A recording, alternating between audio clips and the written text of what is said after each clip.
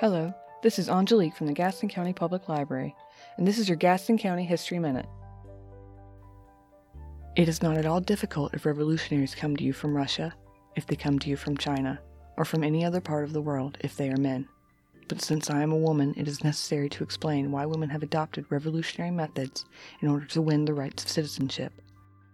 We women, in trying to make our case clear, always have to make as part of our argument and urge upon men in our audience the fact, a very simple fact, that women are human beings.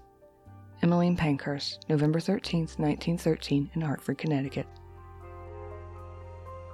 Today in Gaston County history.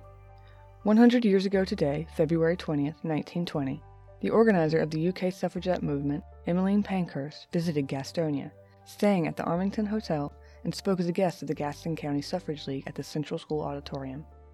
Tickets for her lecture were sold at Kennedy's drugstore for 75 cents for adults and 35 cents for children.